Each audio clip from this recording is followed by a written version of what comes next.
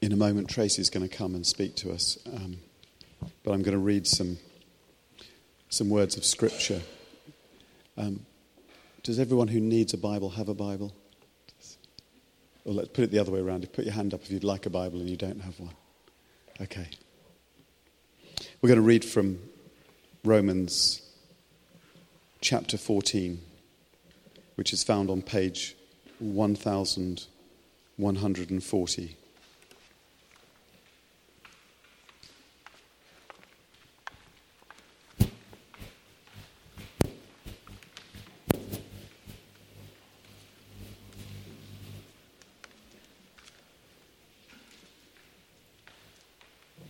Going to read from verse 1.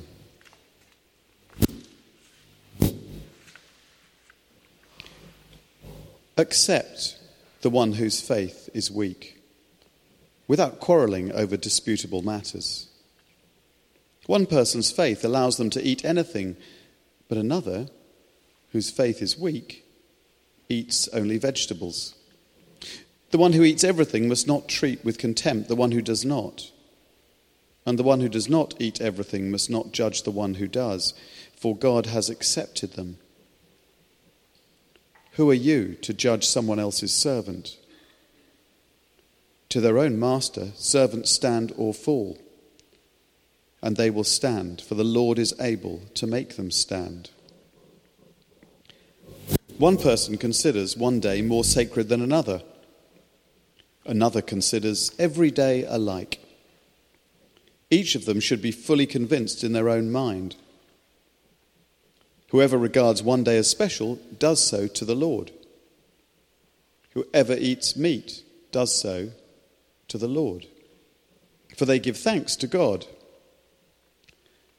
And whoever abstains does so to the Lord and gives thanks to God. For none of us lives for ourselves alone, and none of us dies for ourselves alone. If we live for the Lord. And if we die for the Lord. So whether we live or die, we belong to the Lord. For this very reason, Christ died and returned to life, so that he might be the Lord of both the dead and the living. You then, why do you judge your brother or sister? Or why do you treat them with contempt? For we will all stand before God's judgment seat. It is written, "As surely as I live, says the Lord, every knee will bow before me, every tongue will acknowledge God." So then, each of us will give an account of ourselves to God. Therefore, let us stop passing judgment on one another. Instead, make up your mind not to put any stumbling block or obstacle in the way of a brother or sister. I am convinced, being fully persuaded in the Lord Jesus, that nothing is unclean in itself. But if anyone regards something as unclean, then for that person it is unclean. If your brother or sister is distressed because of what you eat, you are no longer acting in love. Do not, by your eating, destroy someone for whom Christ died. Therefore, do not let what you know is good to be spoken of as evil. For the kingdom of God is not a matter of eating and drinking, but of righteousness, peace, and joy in the Holy Spirit. Because anyone who serves Christ in this way is pleasing to God and receives human approval. This is the word of the Lord. Thanks be to God. Tracy, do you want to come out and I'll just pray for you? We pray that you just come now and fill Tracy with your Holy Spirit. Speak through her and open our hearts and minds to your truth. In Jesus' name, amen. Okay, over to you, Tracy. Well, good evening, everybody. Some of you will know that we have a young dog, about a year old, called Monty, and he is a cockapoo, which is a cross between a cocker spaniel and a poodle. And it's our first dog, and when we got him, we discovered that there was a website, a Facebook page, called the Cockapoo Owners Forum. And so we decided to join that. And the aim of this page is to provide support and advice and a place really where people that have got everything in common with their dog, they all love their dog, they all own a cockapoo and they all love their dog, can come and share experiences and ask for advice. And we found this page very, very helpful at times. We've asked questions about aspects of training. But what I've noticed after having been on the page for nearly a year now is that where people are coming from different ideas about feeding their dog, different ideas about use of crates with training, different ideas about training, is that where something has been designed to be supportive has sometimes turned into a place of judgment and criticism, and even cause people to be wounded and hurt and feel very judged and criticised, to the extent that people have even left the page amidst a lot of vitriol and wounding. Am I painting any pictures here of what we might recognise in the church, in the early church, but also in our churches down the ages? I asked God for an example as I was preparing, and that was the one he gave me. And I did smile to myself, because I find I have to go through and weigh everything, weigh the advice and see where people are coming from, and see if it is things to take on board or whether it's things that are literally matters of opinion. In our home group this week, we've been looking at the early church. We've been looking at Acts and Paul's first missionary journey. And in Acts 15, we were looking very much at the early church balancing the different new Christians that were there. The Jewish Christians who came from a background of the law of circumcision, the law of honouring and celebrating certain feast days. And the new Gentile Christians, of course, had none of these traditions, and some of them even came from pagan backgrounds where they would sacrifice and offer food to idols. And at the first church council, the apostles Peter and James had to face these issues head on to bring people together for the sake of unity. And in this letter, the letter to the Romans, Paul is writing to the young church, and it's a church that he's never, as yet, not visited. And the first part of the letter is very much talking about what we are to believe, laying that foundation of the gospel. And then the later part of the letter, which includes our passage tonight, is very much on how to behave. And Paul is always looking to unite and to build up the church. And just before our passage, Paul is talking about love. Love your neighbour as yourself. Love does no harm to a neighbour. Therefore, love is the fulfilment of the law. And in 1 Corinthians, in that famous chapter, talking about love, against love, there is no argument that man can bring. And Paul, in this passage, acknowledges that there will be disputes in the church. There will be differences of opinion.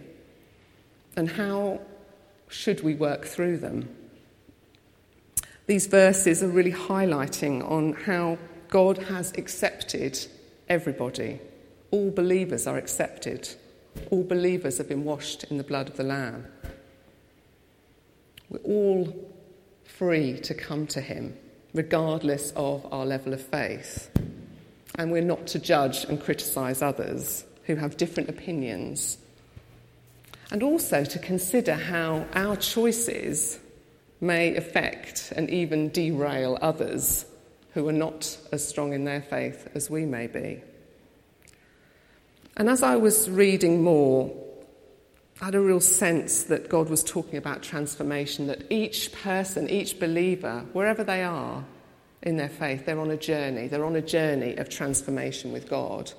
And it's not for us to try and do God's work for him. In one more modern translation, it says, we're not to out God. He's got everything in control. We're to leave matters of opinion to people's consciences. And otherwise, there could be consequences. There's some very strong words used in some of these translations. In this one, verse 15, do not by your eating destroy someone for whom Christ died. And in some it says ruin. So that's quite a sobering thought, isn't it, that by our actions we could destroy someone or ruin them.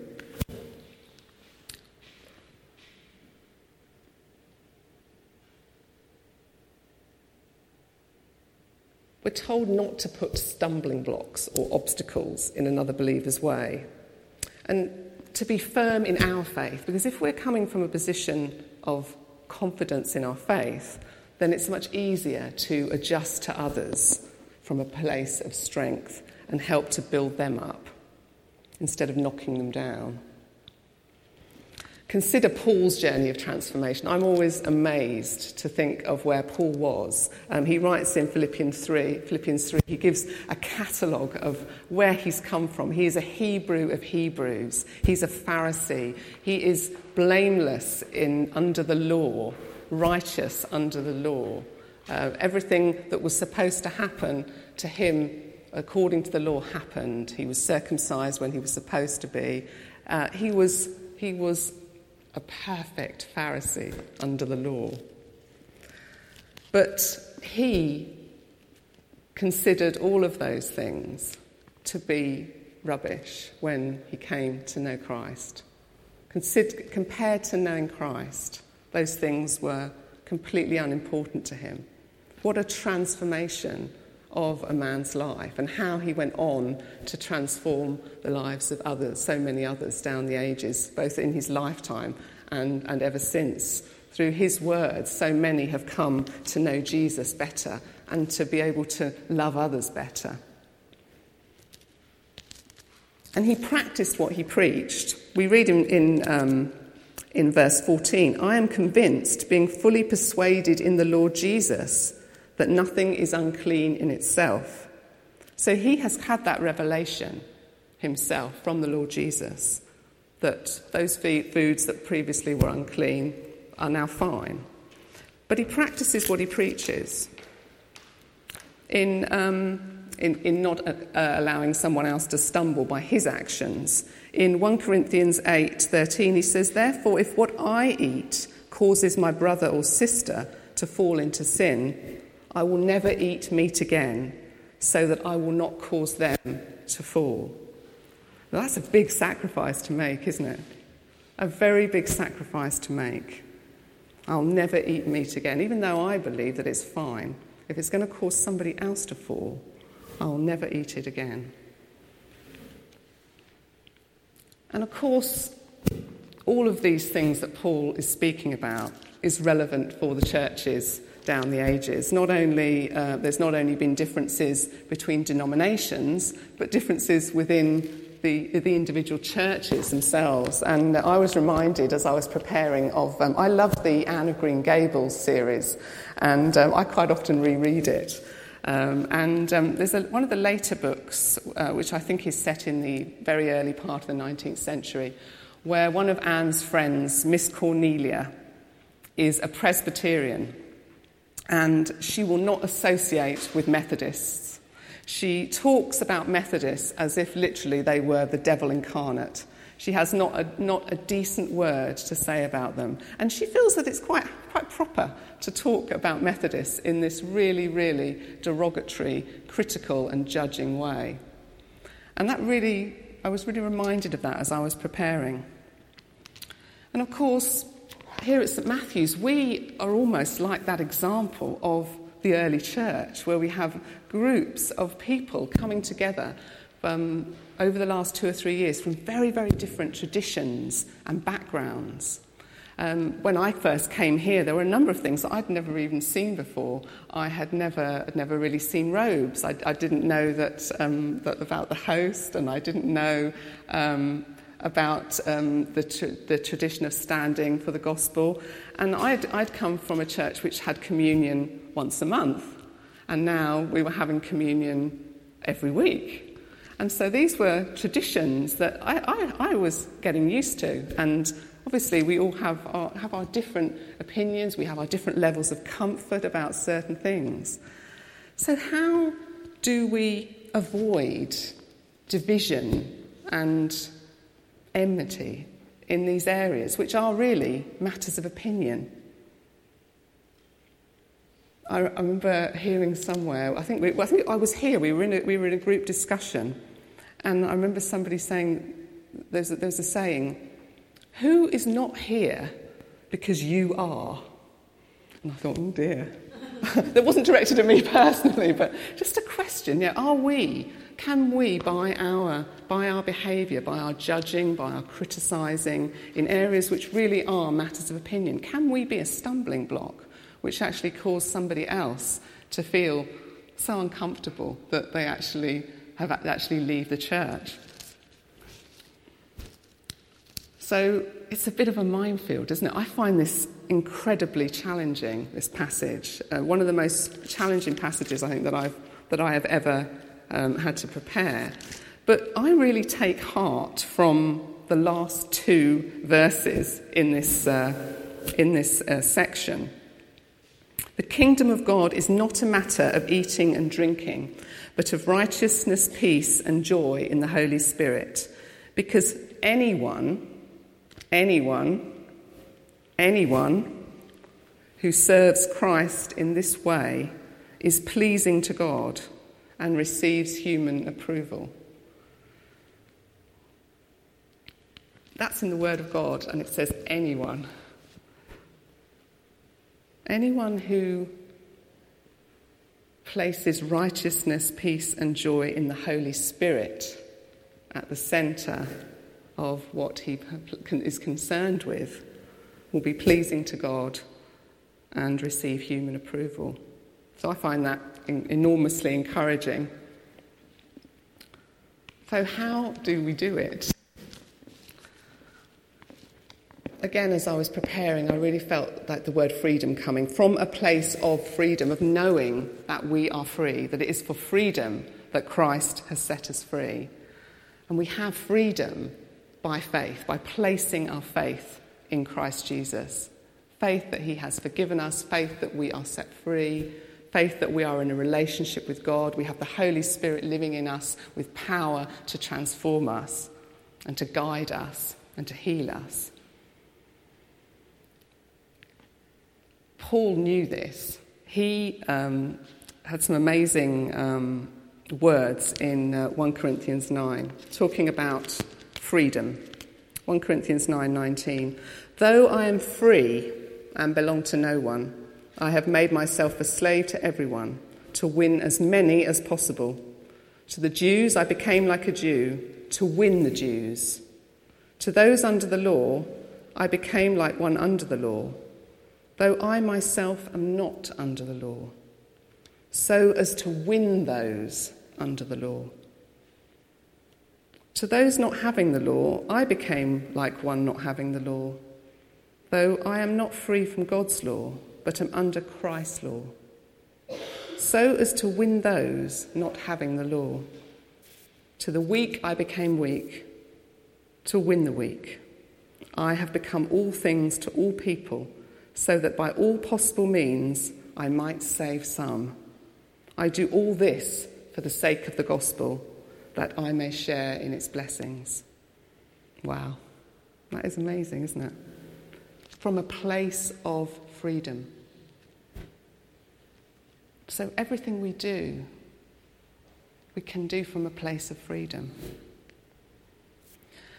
I think that must have taken a lot of prayer and a lot of revelation from God to have lived that way. And there's a sense that we have to do it in the power of the Holy Spirit. But just as I was leaving, I clicked on Facebook and I saw somebody had shared a post from the U2 lead singer, Bono. I'm sure people have got various opinions about Bono, but he is a Christian, and he wrote, "Religion is what you're left with when the Holy Spirit has left the building." I thought, yeah, that's about right, isn't it? All of those things that the early church and that we ourselves can wrestle with, a lot of those things are religion, and the Holy Spirit wants to take over the building. And Adam was talking very much this week as he was preparing the worship about stripped back, the service being stripped back. And I noticed in some of the songs, we had that phrase coming up again and again. When the music fades, all is stripped away. And then there was in one of the songs, "Lord, strip it all away till only you remain." And I felt God say, "Cut it off." Stephen, just before he was stoned in Acts, I think it's Acts 7 and verse 51.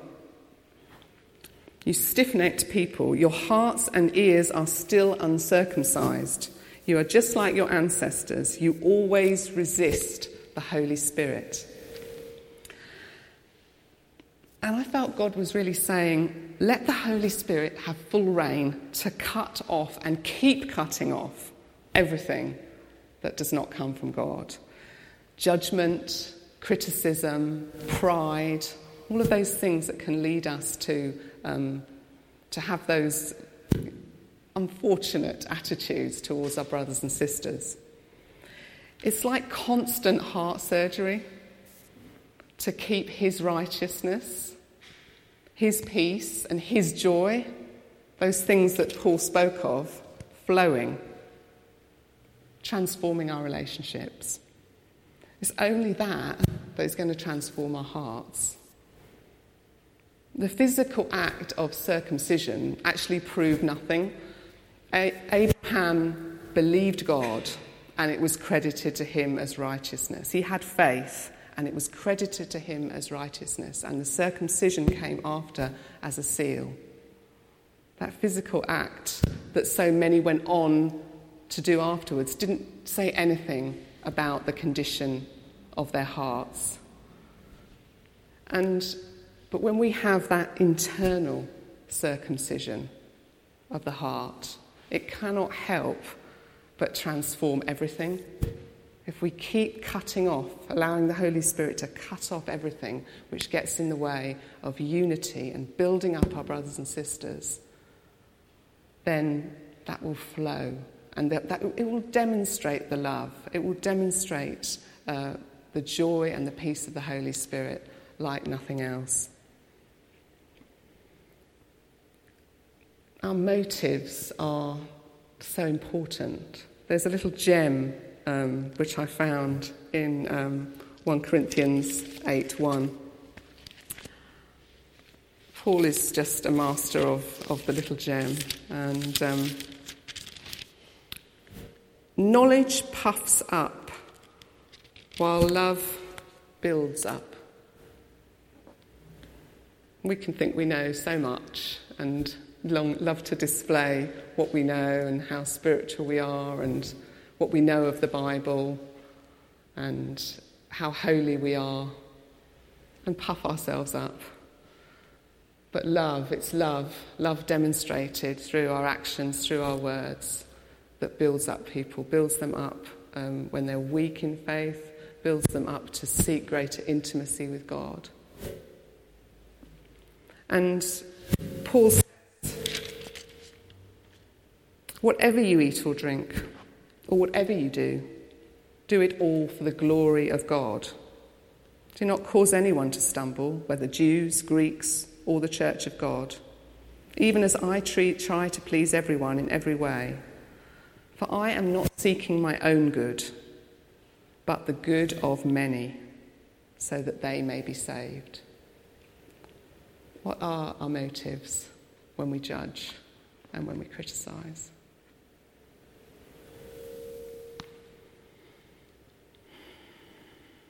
That's really all I want to say, because I want to leave some time now for us to maybe ask God if there's any areas where we need a little bit of heart circumcision, a little bit of heart surgery. Is there a particular area where you really would like God to get out his little scalpel and cut that off, so that the righteousness of God in Christ can flow, so that the joy and the peace of the Lord can flow? Is there a particular area of opinion in the church where you really struggle with other people? I wonder if God wants to say anything to you about that, wants to show you how to handle that in love, wants to show you if maybe you need to do something differently. So I'm going to ask the band if they would play Purify My Heart. And we're going to play it through once, just the band, and just going to ask you to just think about those questions. Is there any area of heart surgery? Are there any areas of difficulty that you struggle with? And then we'll sing the song again all together before we continue with the service. Thank you, Lord. Amen.